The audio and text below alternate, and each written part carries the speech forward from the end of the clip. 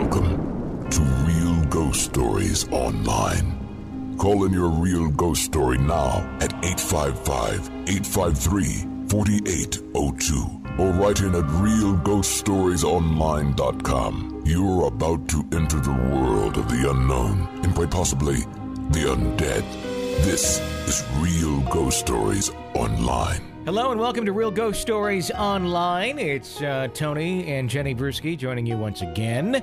It is another special Best of 2014 episode for you today. If you'd like some brand new stories, sign up to be an EPP right away. We'll get that email out to you. You don't have to wait till the weekend. The minute you sign up to be an EPP, that email goes right out to the email address that you sign up to your PayPal with, and you will get the bonus episodes right there. I believe 18 episodes is what will arrive in your inbox fairly instantly. So feed your fix that way or just stay tuned. We got a great hour of some of the best ghost stories of 2014 here at Real Ghost Stories Online as we take a look back at our first big year on the air here at Real Ghost Stories Online. Of course, you can always call in your ghost story, 855-853-4802, or write in on the website, realghoststoriesonline.com.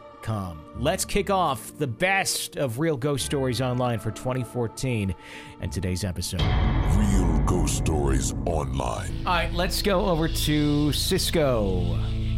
Hello, Tony and Jenny. This is Cisco.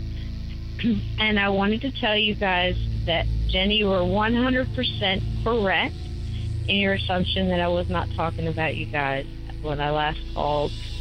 You guys are doing a wonderful job, and you're also providing a venue for people to talk about their experiences, and that is a wonderful thing. As a child who saw a lot of things, it is very important for people to know that they are not alone in these experiences, and that's one reason that I got into doing what I do, because it's horrifying for a kid to not be believed. I thought I would tell you about one of my earlier experiences. It was circa 1965. I was the youngest at around 3 to 4 years old of 7 siblings, and the next one in line was 16. So I was very young at the time, and all of them were older than that, and everybody was still living at home in a farmhouse. Now, apparently, I'd been put in for a nap during the day, and I guess somebody had put me down to sleep on my parents' bed. And I remember being in the center of the bed and something waking me up. I sat up, I looked, and my parents had these double shutter doors. Everything seems so big when you're little, and they just seemed like they took up the whole wall. But even in the daylight, I could see a light that was coming from kind of under the doors that moved up and started pushing through the shutters. So the light is like peeling through the shutters, and it kept growing, like it was coming out and up at the same time. The light got brighter and brighter as it approached me, and I'm sitting up looking at this right in front of me. I don't know where the other people in the house were, but I just remember looking at this, and it's just getting bigger and brighter, and it's coming towards me, and it's pushing out through the shutters. And it's really odd because I can remember later on in life seeing that in a movie, and it just took me right back. Well, in the center of this really bright light, there started to be an image, and the image grew as the light grew, and it came towards me out of these shutters. And as this image grew, it turned into a face and then basically a head with no body. And it was all very fast, and it just came at me so quickly, and the face that got more image to it, you could see that it had a ponytail, no neck, but you could see the ponytail almost flying behind it, and it had this red ribbon. I'll never forget. As I was looking at that, I could tell at the same time it opened its eyes, and where the eyes would be this angry red light. And I've heard that in multiple other ghost stories and reoccurrences of people telling stories or seeing it. I've since learned that it's an anger energy. And it opened its mouth to scream, and no sound came. I heard nothing. I don't remember hearing anything. It just whooshed at me. And I saw this, and I remember the ribbon matching the eyes. That's all I remembered. And as it whooshed towards me, I remember falling backwards, and I was screaming. I could hear myself screaming. And then my sister and my mother ran into the room, and that's all I remember. Now, the odd thing about this is, with all the siblings in my house, one brother and the rest sisters, my father was a World War II veteran, and he was suffering from what they called at that time shell shock, and he had he drank a little bit, and when he came home, I can remember different talks about certain things happening in the house, things being missing or whatever, but with that many people, it's hard to place. But, of course, I was very young. I remember my mom speaking of it later, and you didn't talk about these things around my dad. So what happened was, not long after that, my mom and dad managed splitting up, and the family, being older, all went in different directions. Everybody went on with their lives. And we moved to a different state, my mother and I. So we never really got together for several years for a family reunion. Actually, many years, excuse me, for a family reunion. And I remember sitting there, and I was much older, and somebody sat. This is the first time we all got together, almost 20 years later. And we're all sitting there, and somebody says, "Does anybody remember the ghost?" Two of my sisters got up and walked out of the room. They weren't having it. It bothered them so much they wouldn't talk about it. And everybody started to recount the fact that you couldn't speak about it in the house. My dad would get very upset and shut everybody up. And everybody started talking about their accounts that they'd had in this farmhouse. And this farmhouse was probably well over 150 years old when we lived in it. It was a farmhouse in New Jersey. And everybody saw the same ghost. But being the fact that they weren't talking a lot about it or spoke to, maybe one sister spoke to another about it, but they kept it quiet, everybody started matching up stories. And I was shocked to hear that everybody was seeing the same guy. Now, there's a second part to this. I know there's not going to be time on this, but there's a second part to this where my sister saw a ghost or something in her room. She was the oldest one, and we talked about it at the reunion. She was the oldest one, and she was screaming. I remember everybody waking up when we were back there, and she's screaming, "There's a man in my room, there's a man in my room." She's got the door locked, and she had worked on a report for high school, and you type it on those old typewriters. They used to pass it around, like the old push-button ones. And everybody worked real hard and took good care of their homework because it was so hard to do back then. And she had it all on top of her dresser, and she had a jar of Noxema sitting next to her because all my sisters used that before they went to sleep. It was a big deal. My sister's in her room. She was the only one in the farmhouse who had her own room. She was the oldest girl. She always locked her door, and it was these big, heavy farmhouse doors. The farmhouse was about 150 years old, and this was again in 1965-ish. Everybody heard her screaming, "There's a man in the room, there's a man in my room." And everybody got up and scrambled. We were unfortunately very used to my dad getting, he would have these problems from being a World War II veteran, and he would have these memories, and they would cause him to go off, especially when he drank, and it was always seemed to be some kind of unfortunate ruckus going on. So this was something that happened, unfortunately, quite a bit. So I remember there was a lot of scrambling going on, and everybody running down the stairs, and people just, talking about 9 people in a hallway at one time just bumping into each other and trying to figure out what's going on. My sister's screaming. My brother and my father are banging on the door, telling her to unlock the door, and she's just screaming. And like I said, these are big, heavy doors. Finally, she got up and she opened it. I saw her jump back on the bed, like pull the covers up over her, and everybody just rushed in. I was held back. I was with my another sister, and all the talking that was going on. Now, she had, done her homework and put it up on this high dresser, one of those dressers that had like 6 drawers and it was a little high with a mirror above it. She had her homework there with a jar of Noxema when she put me to bed. And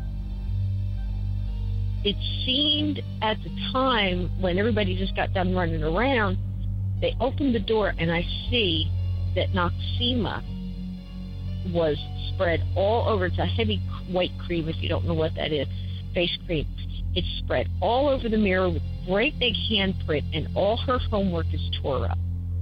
Now, my father is yelling and screaming, and he's saying that there's, what's going on here? What'd you do?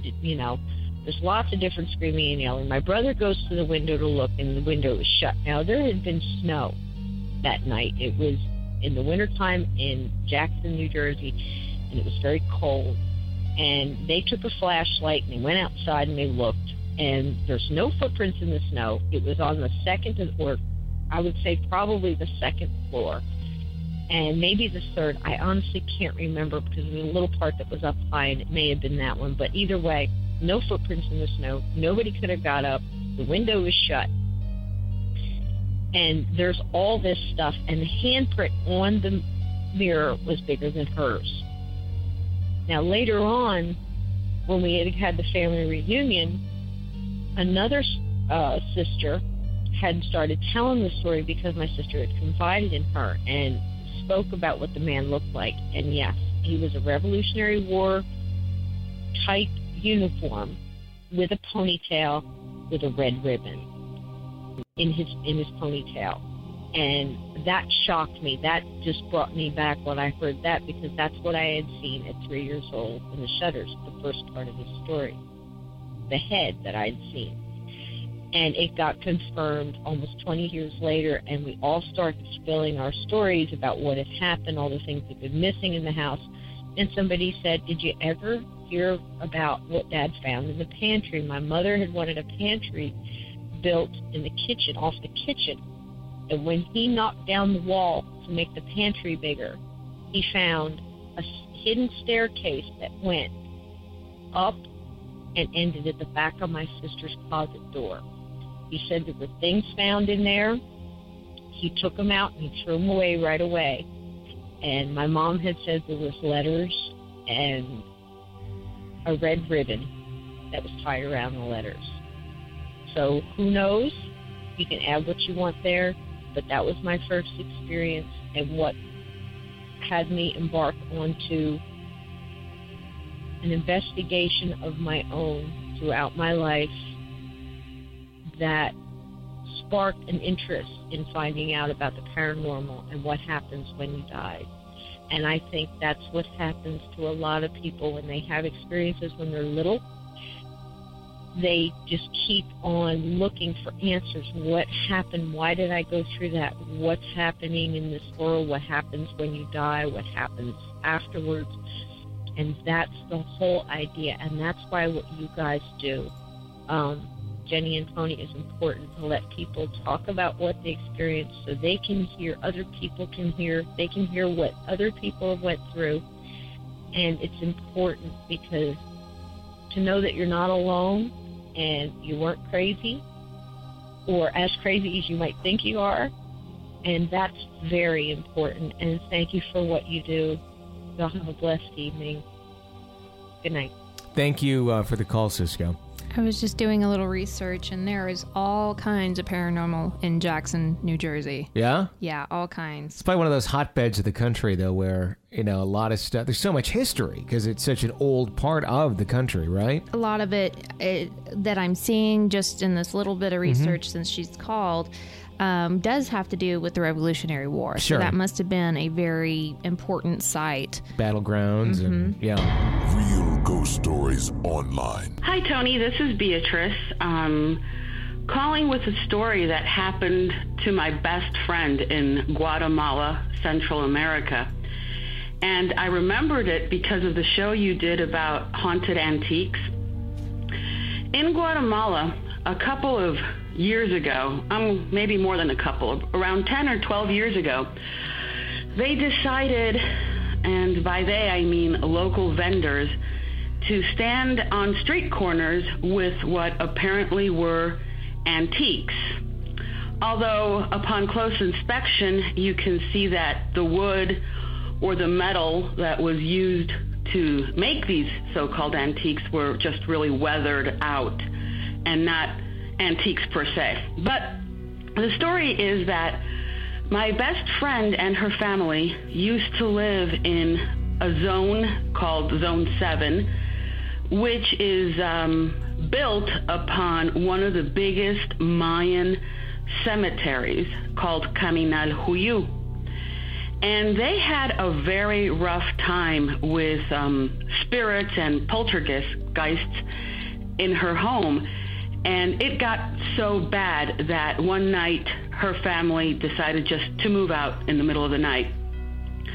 Her mother basically sold the house 2 days later, and they bought an apartment building in another area, Zone 15, which was basically new. It wasn't any of the old spots in Guatemala City. So they were relieved because it was a spanking brand new apartment. But her mother, when she was out shopping one day, spotted a beautiful Virgen del Cobre, or the Copper Virgin, which I believe is Cuban. I'm not sure about that.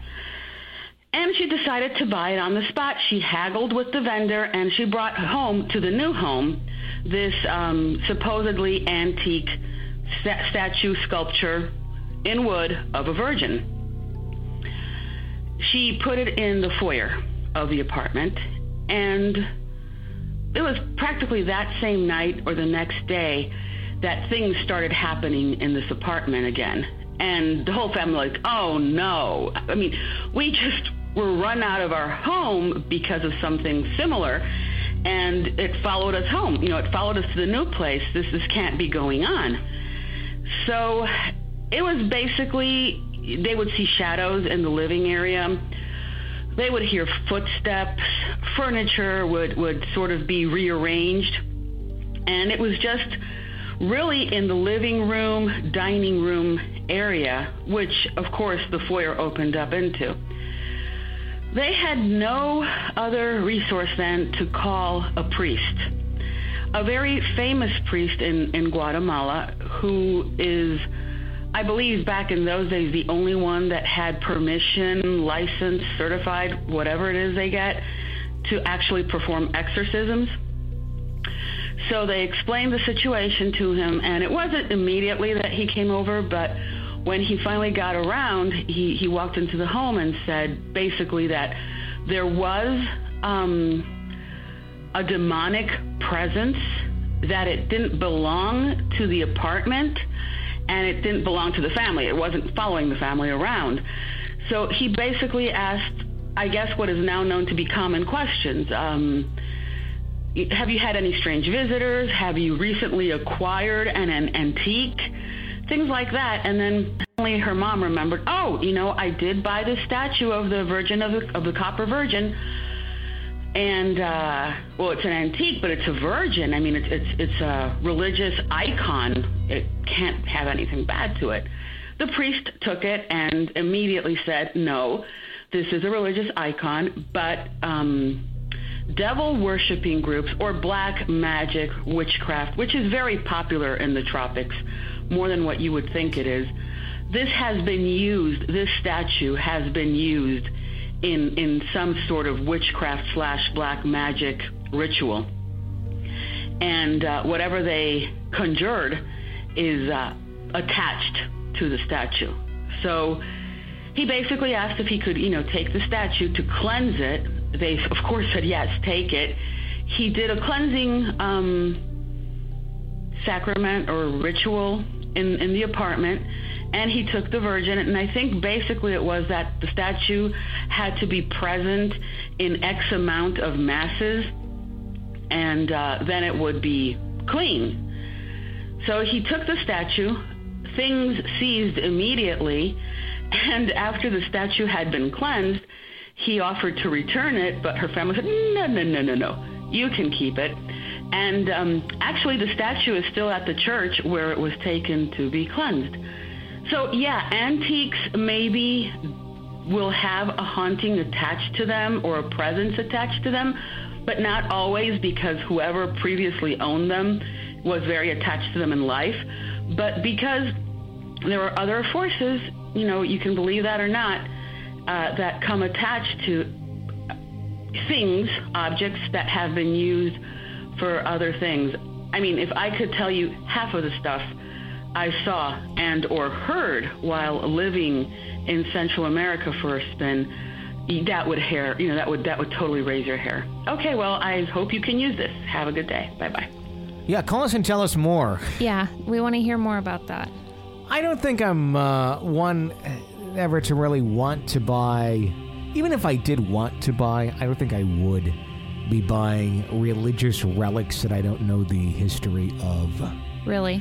Of any sort. I mean, I don't know. They just kind of give me the creeps, no matter what. Even, no matter what the imagery is on it. It can be, a manger scene half the time. Unless I know where that came from, I don't know. Because there is that out there. There's you don't know what it's been used in, where it's, been, and I don't know.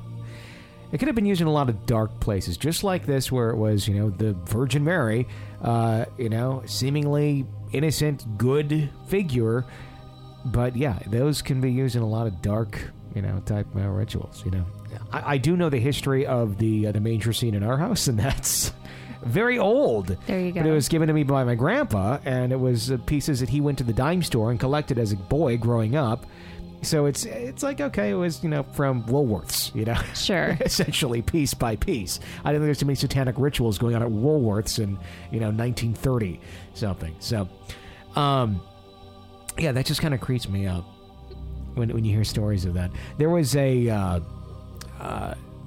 case in Wisconsin, and it's one of those things that I learned about when I went on and it's actually in an episode. We actually have the audio in a previous episode. It's one of our first episodes on the show. It's me and Chad Lewis, and he's a paranormal investigator up north in Wisconsin, and it's us walking through a cemetery, and we go down into a dark wooded area at night, and there's a grotto, essentially. It's all the Stations of the Cross, and it's these giant rock altars that had been built, and this was set up by a church that was really nearby, and this was set up probably in the 30s or the 40s or something, and it was supposed to be this nice little kind of nature walk, and you could kind of be at peace and go through and pray or whatever as you go through, and make either pray at these altars or whatnot. It was a Catholic thing. It wasn't meant as anything bad. Okay. Well, needless to say, it's out there in a public place. And it turned into something bad. At night, in the dark, there was all these reports of like satanic rituals being performed on these altars with these figurines, just like this lady described here in this story. And they started having all the vandalism issues and just negative. It was a bad deal.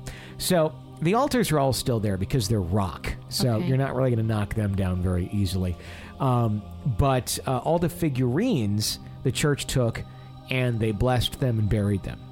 Okay. They didn't go and sell them at the church rummage sale for that reason, because they had been used inappropriately and could probably carry out whatever the hell attached itself to them.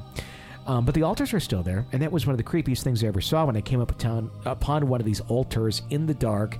I wish I still had these pictures, because I took one and it snapped, and the image that was captured just simply in sticks on the altar, spelled L-I-V-E. Somebody wrote. It was so Blair Witchy. Yeah.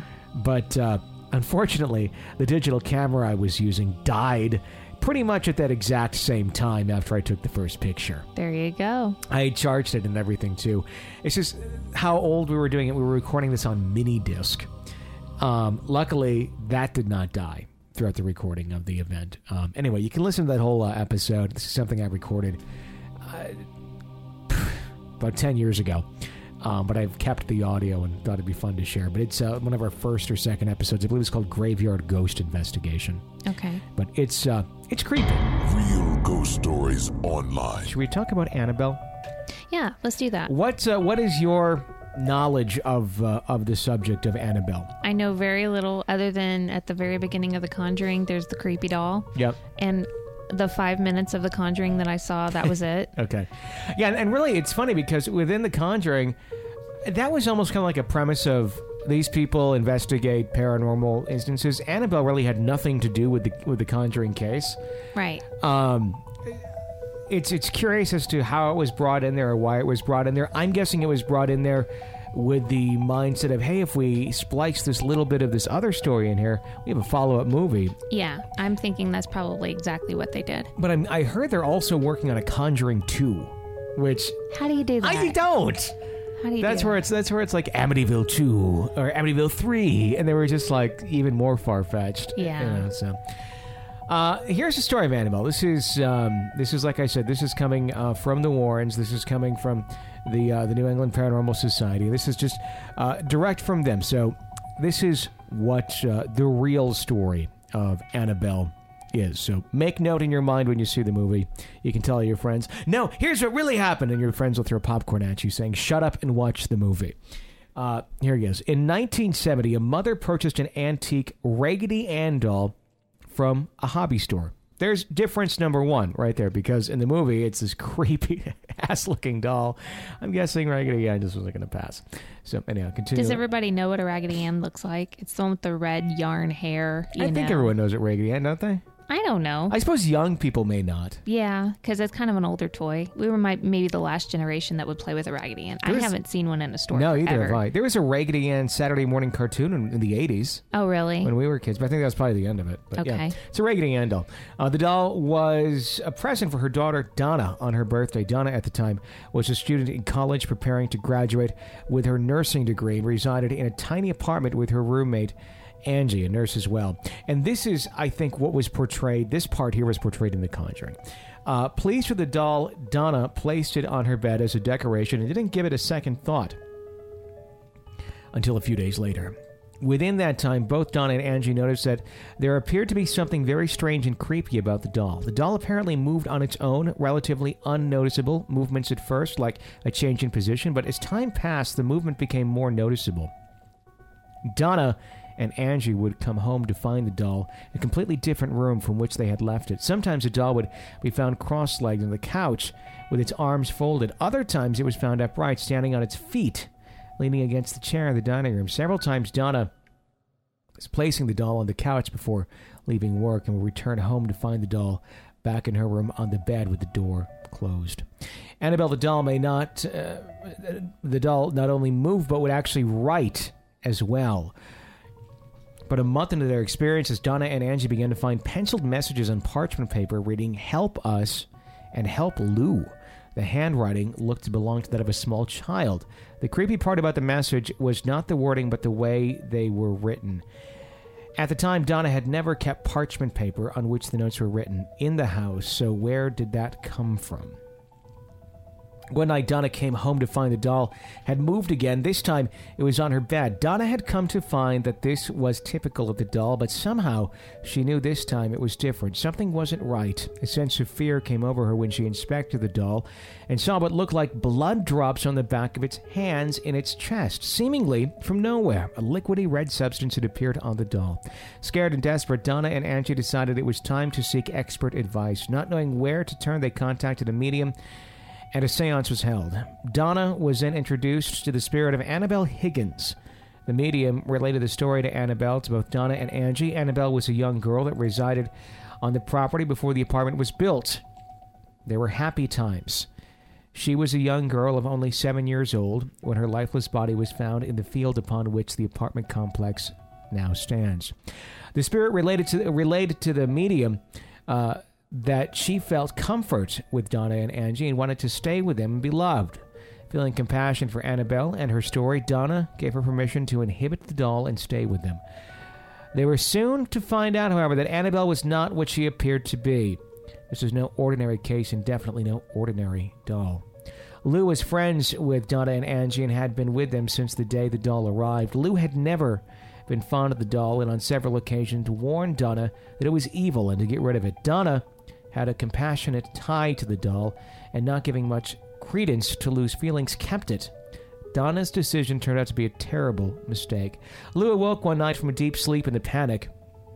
Once again, he had a reoccurring bad dream, only this time somehow something seemed different. It was as though he was awake but couldn't move. He looked around the room but couldn't discern anything out of the ordinary, and then it happened. Looking down towards his feet, he saw the doll, Annabelle. Began to slowly glide up his leg, move over his chest, and then stopped. Within seconds, the doll was strangling him. Paralyzed and gasping for breath, Lou, at the point of asphyxiation, blacked out. Lou awoke the next morning, certain it wasn't a dream. Lou was determined to rid himself of that doll and the spirit that possessed it. Lou, however, would have one more terrifying experience with Annabelle. Preparing for a road trip the next day, Lou and Angie were reading over maps alone in her apartment. The apartment seemed eerily quiet. Suddenly, rustling sounds came from Donna's room and aroused fear that someone had possibly broken into the apartment. Lou, determined to figure out who or what it was, quietly made his way to the bedroom door. He waited for the noises to stop before entering and turning on the light. The room was empty except for Annabelle, whom was tossed on the floor in the corner. Lou scoured the room for forced entry, but nothing was out of place. But as he got close to the doll, he got the distinct impression that somebody was behind him. Spinning around, he was quick to realize that nobody else was there. Then in the flash, he found himself grabbing for his chest, doubled over, cut and bleeding. His shirt was stained with blood, and upon opening his shirt, there on his chest was what looked like to be 7 distinct claw marks, 3 vertically and 4 horizontally. All were hot like burns. These scratches healed almost immediately, half gone the next day, fully gone by day 2.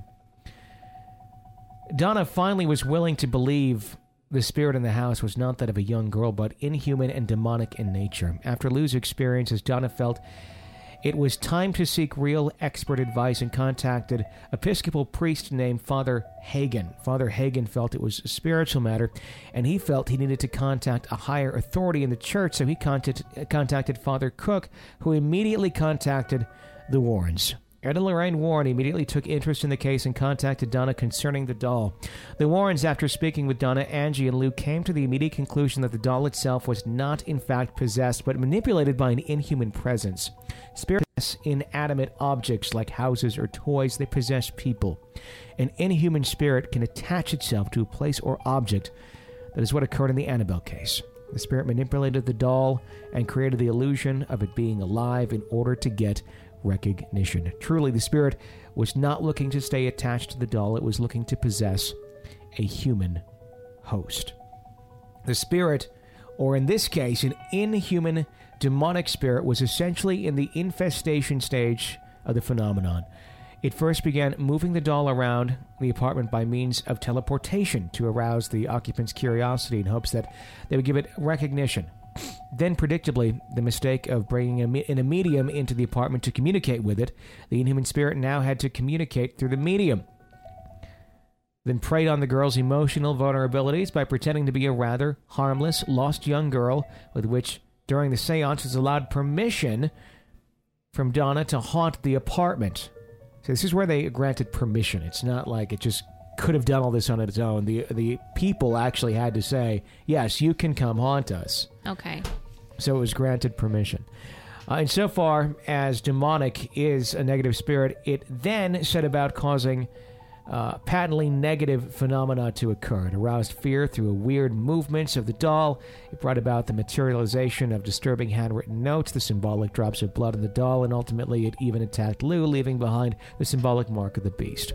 The next stage of the infestation phenomenon would have been complete human possession. Had these experiences lasted another 2 or 3 more weeks, the spirit would have completely possessed, if not haunted or killed, one of the occupants in the house. At the conclusion of the investigation, the Warrens felt it appropriate to have a recitation of an exorcism blessing by Father Cook to cleanse the apartment. The Episcopal blessing of the home is wordy. 7-page document that is distinctly positive in nature. Rather than specifically expelling evil entities from the dwelling, the emphasis is instead directed towards filling the home with the power of the positive of God. At Donna's request, and as a further precaution against the phenomenon ever occurring in the home again, the Warrens took the big rag doll along with them when they left. Father Cook, although uncomfortable with his role as an exorcist, agreed to perform the 7-page rite of exorcism, a doctrine he recited through the apartment, at which point the Warrens were confident the entity would no longer reside there. They agreed to take the rag doll back home with them. Upon Ed placed the doll in the back seat of his car and agreed he would not take the interstate in the event the inhuman spirit still resided in the doll. His suspicions were all too correct, and in no time the Warrens felt themselves as the object of a vicious hatred. Then, at each dangerous curve, the car swerved and stalled at every other corner, causing the power and steering brakes to fail. Repeatedly, the car verged on collision. Ed reached into the back seat, into his black bag, and took out a vial of holy water and doused the doll, making the sound of the cross over it. The disturbances stopped immediately, and the Warrens arrived safely home. After the Warrens arrived home, Ed sat the doll in a chair next to his desk. The doll levitated a number of times in the beginning, then it seemed to fall inert. During the ensuing weeks, however, it began showing up in various rooms of the house. When the Warrens were away and they had the doll locked up in the outer office building, they would often return to find it sitting comfortably upstairs in Ed's easy chair when they opened the main door. The doll also showed a hatred for clergymen who came into the house. In one instance, Father Jason Bradford, a Catholic exorcist, came into the house. Upon seeing the doll seated in the chair, he picked it up and said, "You're just a rag doll, Annabelle. You can't hurt anyone," and tossed the doll back in the chair, at which point Ed exclaimed, "That's one thing you better not say." Upon leaving the house later, Lorraine pleaded with the priest to please be careful driving and to call her when he arrived home. Lorraine discerned tragedy for this young priest, but he had to go his way. A few hours later, Father Jason called Lorraine and explained that his brakes had failed, and as he entered a busy intersection, he was involved in a near-fatal accident, destroying his vehicle. Just one of the many events that occurred over the next few years. The Warrens had a special case built for Annabelle inside their occult museum, where she resides to this day. Since the case was built, Annabelle no longer appeared to move, but she is thought to be responsible for the death of a young man who came to the museum on a motorcycle with his girlfriend. The young man, after hearing Ed's account of the doll, defiantly went up and began to bang on the case, insisting that if the doll can put scratches on people, then he wanted to also be scratched. Ed said to the young man, "Son, you need to leave," and put him out of the building. On the way home, the young man and his girlfriend were laughing and making fun of the doll when he lost control of his motorcycle and went head-on into a tree. The young man was killed instantly, and the girlfriend survived and was hospitalized for over a year. When asked what happened, the young woman explained that they were laughing about the doll when they lost control of the motorcycle. Ed warns, "You do not challenge evil, that no man is more powerful than Satan." And that's the story of Annabelle, kids. Wow, that makes me want to think twice about doing Elf on the Shelf at Christmas. Elf on the Shelf is not evil. No, but seriously, it sounds like, I mean, the first part, you know, where the doll's doing little things and writing little notes. But we do that with the doll. Well, I know, but that's where my mind went with it. It's like a demonic Elf on the Shelf. Well, here, if your Elf on the Shelf started doing that stuff on its own, yes, I agree. That would be kind of scary. Yeah. Anyway. We should do an Annabelle for Halloween. No. We could get a Raggedy Ann doll, and 30 days leading up to Halloween, we have Raggedy Ann or Annabelle in different positions around the house, just like Elf on the Shelf. No, I don't think so. I smell a huge marketing opportunity here. Wow. I think that's asking for trouble. Yeah, I do too. I mean, do you think if you try to emulate a case like this, like we're literally, if you took a Raggedy Ann doll, named it Annabelle, and kind of mocked it. I mean, you having never had contact with Annabelle or anything of the sort other than just knowing the story, do you think that could conjure something up just by almost kind of poking fun at it, you know, from that sort of a... This show is proof that stranger things have happened. Yeah, that's true. So I would say I'm not going to. It's almost like you're inviting evil in. Yes. By pretending, and telling the kids, yeah. Yeah. Because one of these, what would happen is you'd start doing it the first couple nights. You would be setting it up, and then you'd set it up one night, and then you go out the next morning, and it's set up in a completely different position than what you left it. Yeah, I think it's a bad deal. Yeah, I think you're probably right. But what I don't understand is why they felt the need to do a whole different Annabelle story. Because you can't, in my opinion, you can't beat a good true story. And this sounds like plenty to do a whole movie from. I don't know, because honestly, I think a lot of this was explained in like the first 20 minutes of The Conjuring. Yeah. Almost that entire story was spelled out. So I'm wondering if they just kind of almost essentially blew it the first time with The Conjuring, because they got through that whole thing where really it was almost, that should have had its own movie. Yeah. I don't really understand why it was put out in like these two stories in the one movie that were completely unrelated. I get kind of setting up, showing, hey, it's a spooky story, but The Conjuring itself was scary enough. Was it maybe to try and bring some notoriety to the film? I mean, I don't know. I mean, because Annabelle was also a fairly unknown. It was? Okay. You know, unless you're really into it, okay. Paranormal stuff, you wouldn't have really known about it. But I don't know. And the way that The Conjuring ended was, Ed got a call from someone in upstate New York about a case they were supposed to go and investigate, which turned out to be Amityville. I think that could be an interesting movie. Their take on the Amityville. Yeah. Not necessarily, the same old Amityville story that we've heard in the book and that we saw in the first movie, but more so what the Warrens' take was on it.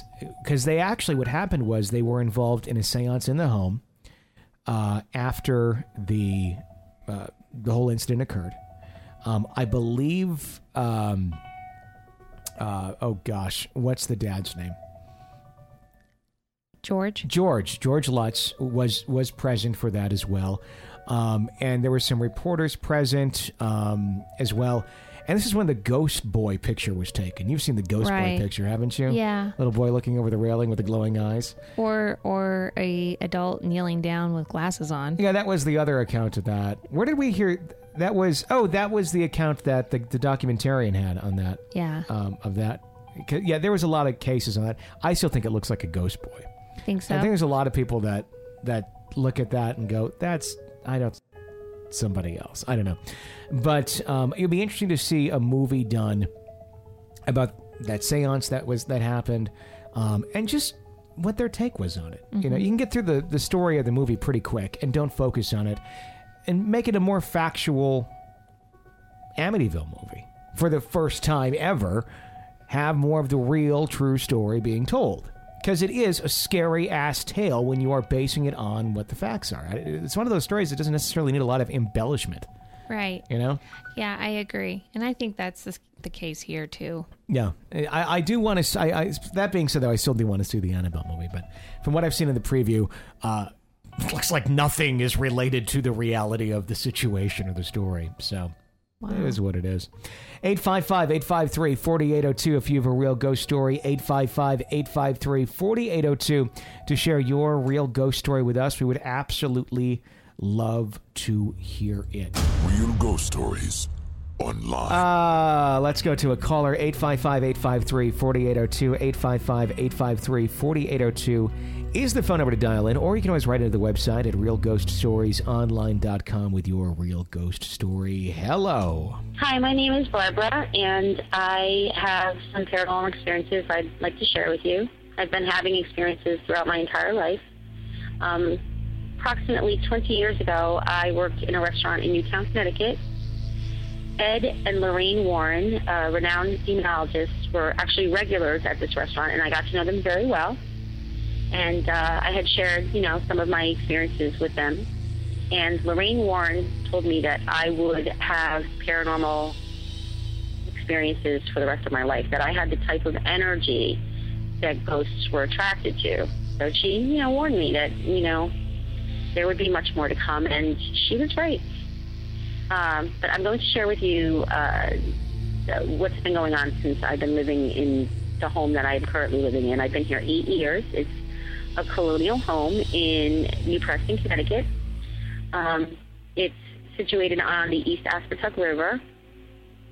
And when I came to view the property with my husband, I felt a strange presence in the home the first time I entered the home.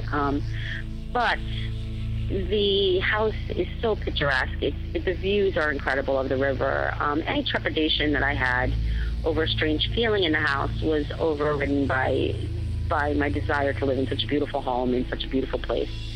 So we went ahead and we rented the house, and my husband was a non-believer. He did not believe in ghosts. He had never had any, personal experiences, so he just didn't believe. And one night in this house, changed his mind. The very first morning in the home, he turned to me at 6 a.m. and said, "I can't believe this, but I think you're right. I think we have a ghost." So I'm going to share with you just a couple of experiences. There's many, many things that have happened in this house, but I'm going to share two. We were dog sitting for a friend of mine's dog, and the dog was here for approximately 2 months. And this dog, his name was Bailey, and he adored me. So he was always by my side. And one night, I woke up to him shaking in the bed, and he was actually trying to crawl under me, which was very strange. He had never done anything like that before. It was as if he was trying to protect him from something.